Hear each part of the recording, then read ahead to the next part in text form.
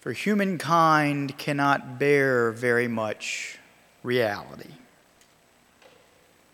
So writes T.S. Eliot in his poetic masterpiece, The Four Quartets. This exquisite collection of poems is, among other things, one of the most provocative and insightful ruminations on the nature of time ever captured by a human being.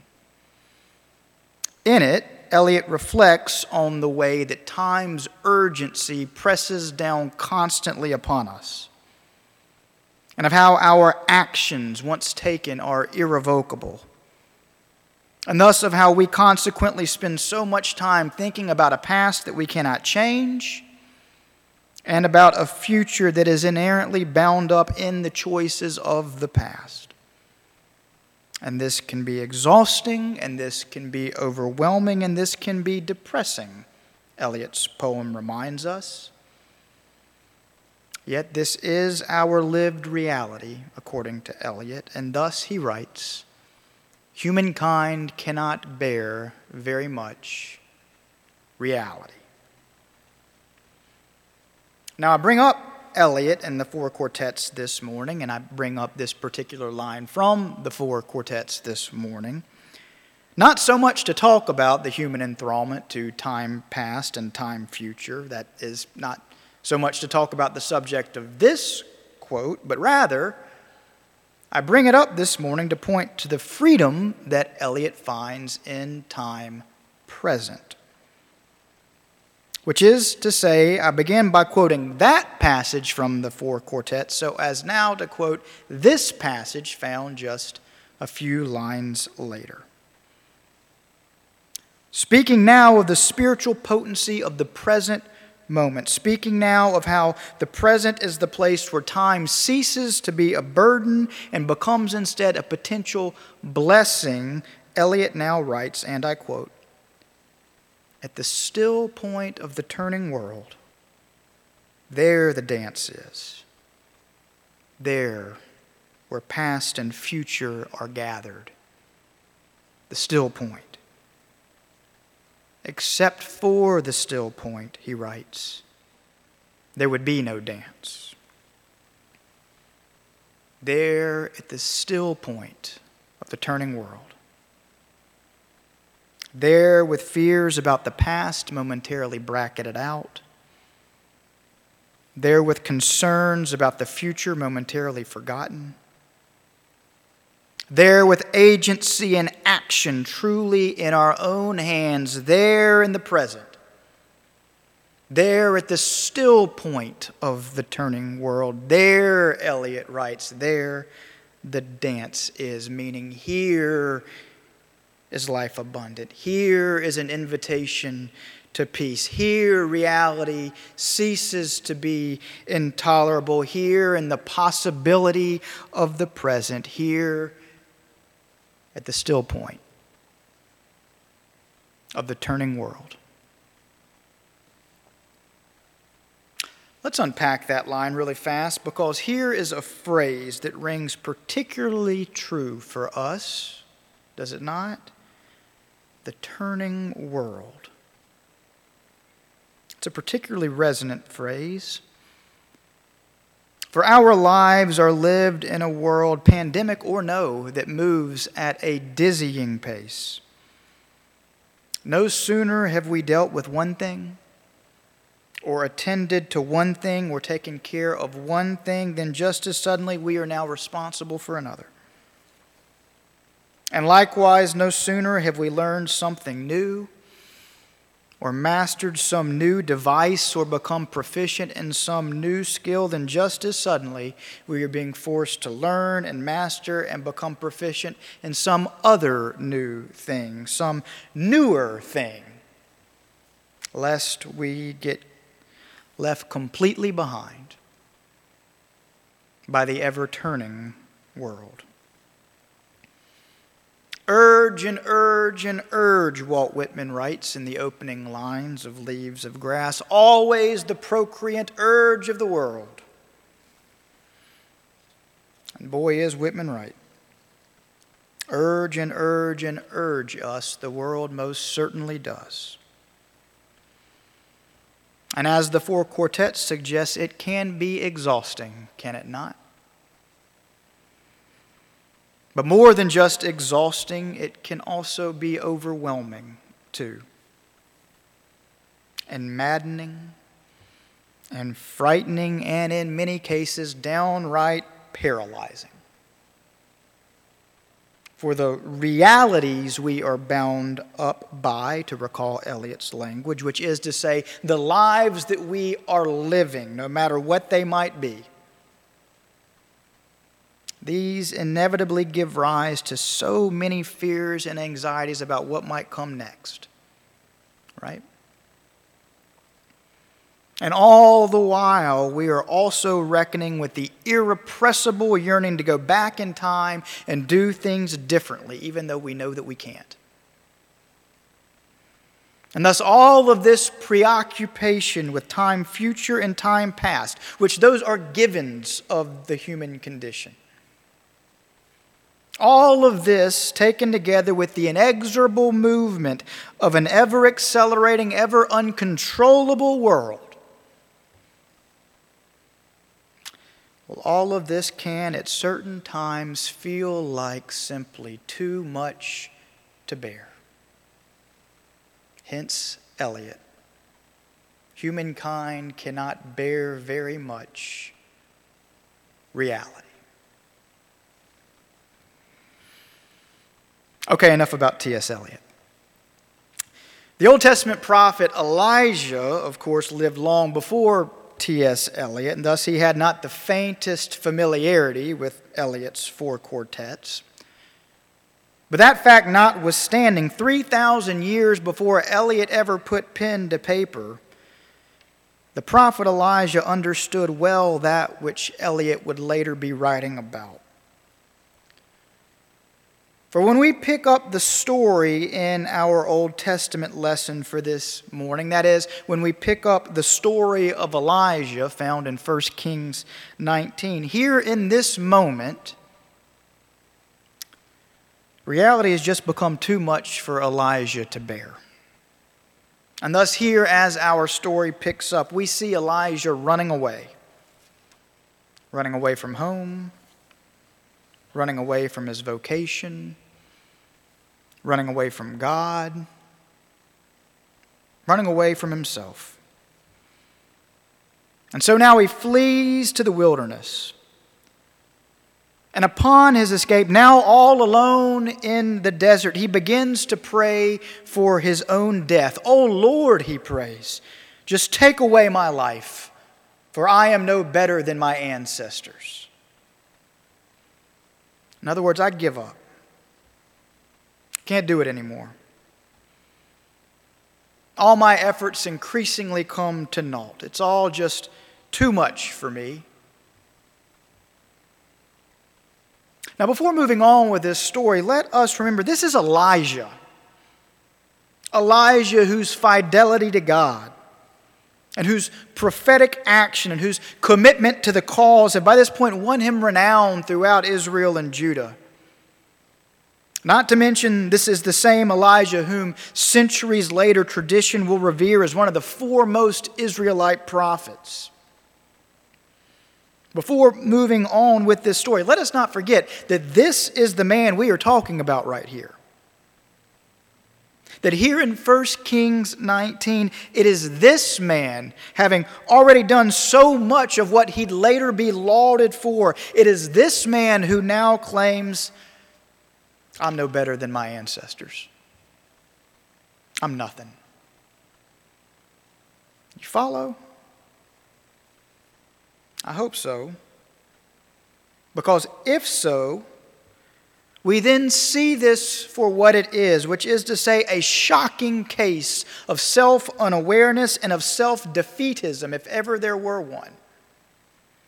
This remarkable man felt that way, we then do well to ask.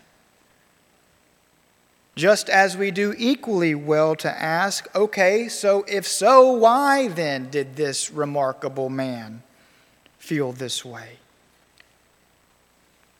Why is he suddenly so downcast? Why has he now gone so dark? Why does he now think that all he has been and done is insignificant? Why does he now just want to give up?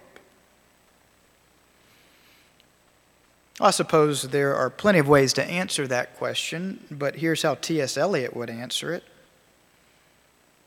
Because for the moment, reality for him has just become too much to bear. Reflect back with me, if you will.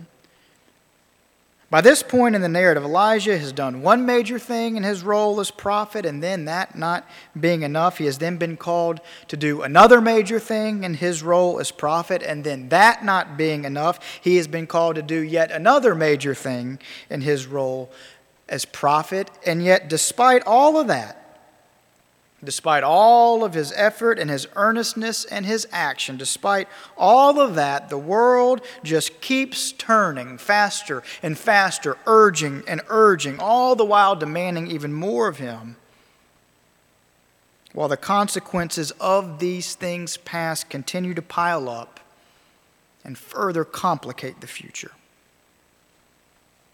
So now, all of these years later, it just feels too much for him. Consider further, here in 1 Kings 19, despite the aid that he has just lent to King Ahab, and despite the undeserved mercy he has just shown to King Ahab on God's behalf, and despite the way that he has just secured the stability of the nation state for Ahab when things were precarious and in deep doubt, now despite all of that, Ahab's wife Jezebel has called for Elijah's slaughter, and henpecked Ahab has lifted nary a finger to stop it, even after all Elijah has just done for him. And so, having seen this story play out over and over again, this story of trying his best, this story of doing things the righteous way, this story of marshaling the energy to do something that he didn't really want to do in the first place, only to then have that thing backfire in his face. This story of then having to readjust everything so as to now manage the backfire while also beginning something altogether new. Yes, having seen this story play out over and over again, well, Elijah has just had enough. And so that's where we find him in 1 Kings 19. Having had enough. And while this is no doubt a dark moment in the Holy Scripture, it is nonetheless a precious gift for us within the Holy Scripture, because it shows us that when we ourselves feel overburdened and exhausted and despairing and insufficient to the task and incapable of starting over yet again, in those moments, this passage is a precious gift for us, because it shows us that if an exemplar like Elijah wrestled with these things, then there is nothing wrong with us for time and again wrestling with them ourselves. Yes, it is good news. For who among us has not known the experience of trying our hardest at something, only to later come to believe it was all for naught? And who among us has not known the experience of having reckoned with the scary possibilities of the future, overcome with anxiety about our inability to control it? And who among us has not felt defeated over the happenings of the past, those things that we've done that we want to change, but with it our inability to go back and change those things or relive them? We all have. For that is part of being human. And so that then is the context in which this message from this wonderful story plays out. The context is that here is this remarkable man who is also profoundly human, just like us. But that meanwhile, here too is this God. This God who meets this man time and again in the midst of his struggle, and who inspires him to re-embrace the world and to live further into his call to transform it. Look now at the story. Now, having run away to the desert, now devastated and defeated, desperate for a word from God, desperate for a sign, desperate for something that can give him the strength and the direction he needs to continue onward, now all alone on a mountain, Elijah looks for and listens for the voice of God. And suddenly there comes a mighty wind, and Elijah listens. But in the wailing of the wind, there is no sign of God. But then just as suddenly, there comes an earthquake. And so again, Elijah listens. But in that calamitous clamor, there is also no sign from God. And then just as suddenly comes a fire, a massive, all-consuming fire. And yet again, Elijah listens. But here in this consuming conflagration, here there is still no sign of God. But then after that comes a silence. A heavy, haunting, harrowing silence. After the mighty wind, after the thunderous earthquake, after the consuming fire, now after all of that, now comes a reckoning with sheer silence. And suddenly the text tells us it is here.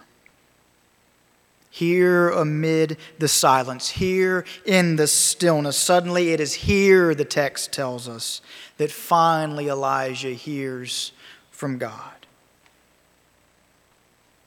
Here, that is to say, at the still point of the turning world. You still with me?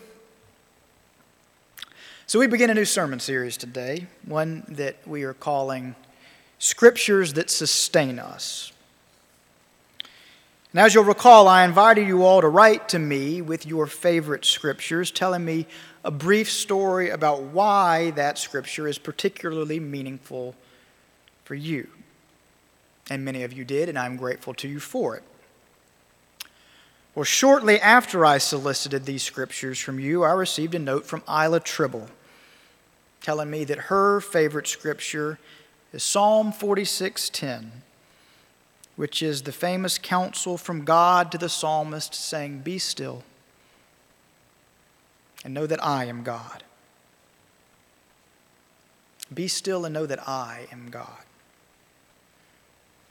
This verse, Isla wrote to me, and I'm quoting, allows me to shut out the noises that surround us all day and night, and to seek a quiet, still place where I can know the I am that is God.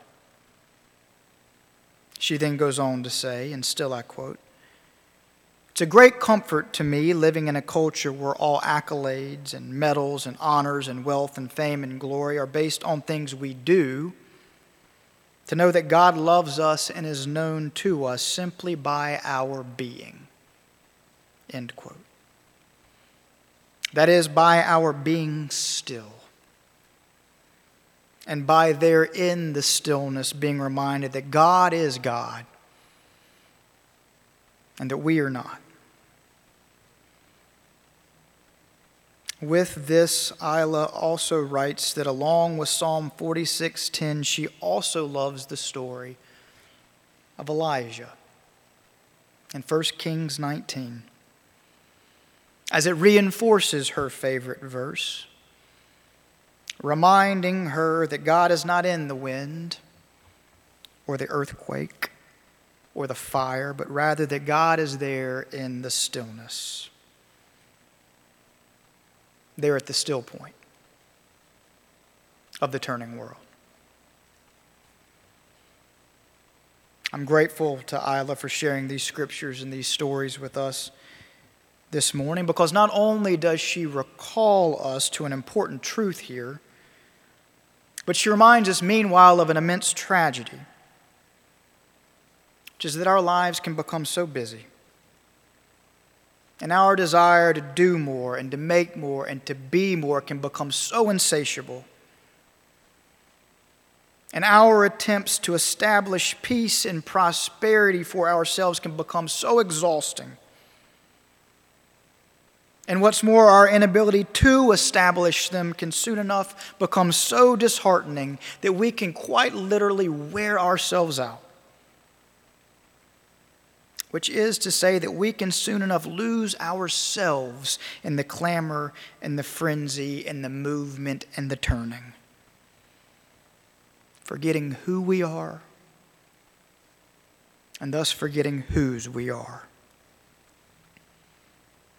Dear family, if it can happen even to Elijah, it can most certainly happen to us. And so then 1 Kings 19 reminds us that in those times when reality seems for us too much to bear, that peace is not to be found in the wind or in the earthquake or in the fire, which is to say, in doubling down on our own attempts to keep pace with this ever-turning, ever-accelerating world, but that rather in those times peace is to be found in retreating to the stillness, to the quiet, to the silence, just as God told the psalmist it would be, right there in Psalm 46:10. Dear family, in this season when there's so much that we clearly cannot control, and so much that brings us anxiety and despair, and so much that causes reality to feel too much for us to bear,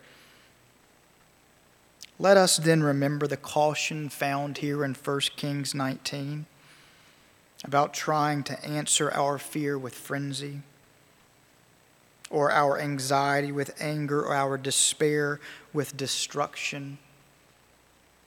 Let us remember that God is not found there in the wind or the earthquake or the fire. Yes, let us instead stand with Elijah alone atop the mountain, yearning for a sign from God. But let us also remember to be still so that we might actually hear it. For it is here at the still point of the turning world that the dance is. For it is here that we once more hear the music of the God who sets that dance in motion. Be still, whispers the melody, and know that I am God. Amen.